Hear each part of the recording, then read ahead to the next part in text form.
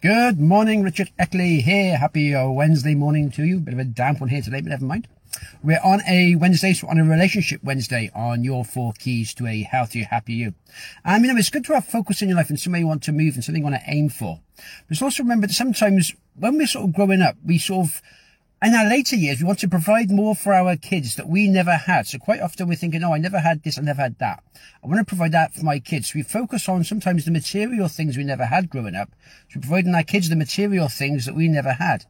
But as we grew up, if you sort of grew up luckily, I grew up luckily in the country, and the emotional connection was brilliant because we just went out and played all the time. We went out and played with friends. We had family connections. We didn't have all the distractions we have today. In this technological world we live in today, everyone's always on their phone or on a game, and they don't use the skills of actually just connecting and talking to people one-to-one and face. And sometimes when we're sort of focusing on what we want to provide for our family, we go this way as well. We think, oh, I want to do what I can, provide everything I can for my family.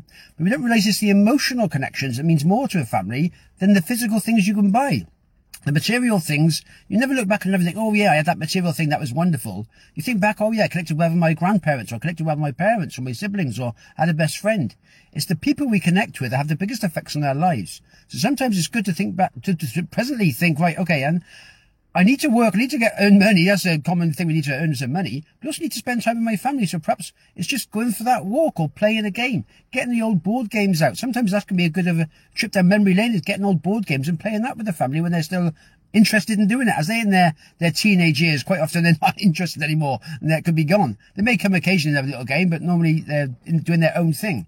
So it's those informative years, probably from the age around sort of like 6 or 7 up to around 13, 14. Well, that's the most important part, where you can really influence your child and get them to connect with them and give them support, give them backup, and just talk with them and ask them how their day's going. Quite often when they're that age, they'll talk about things, they'll talk about their day, they'll talk about stuff. You probably can't even shut them up sometimes because they're chatting that much, which is lovely. So let them talk, let them express themselves.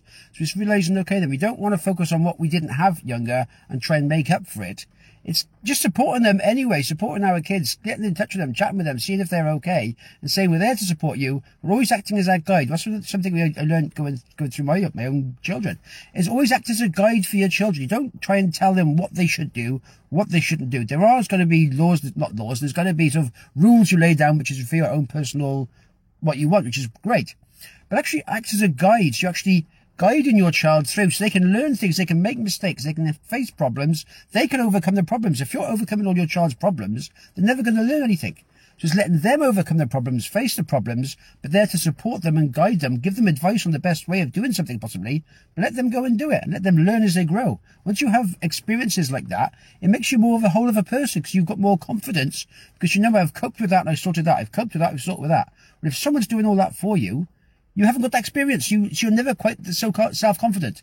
So it's just thinking, okay, then it's good to connect with our sort of children, if you like. Try and get off the phones a bit more. Try and chat a bit more. Go for that walk, play games. It's the emotional connections are so more important than the material things. And once we sort of get older in life, we look back and think, oh yeah, it's those emotional connections I made that have made me. It's not the things I had. It's not my car. It's not my latest game. It's who I've connected with, who I've chatted to. So yeah, it's all good. There we are. Have yourself a good one. All the best for now.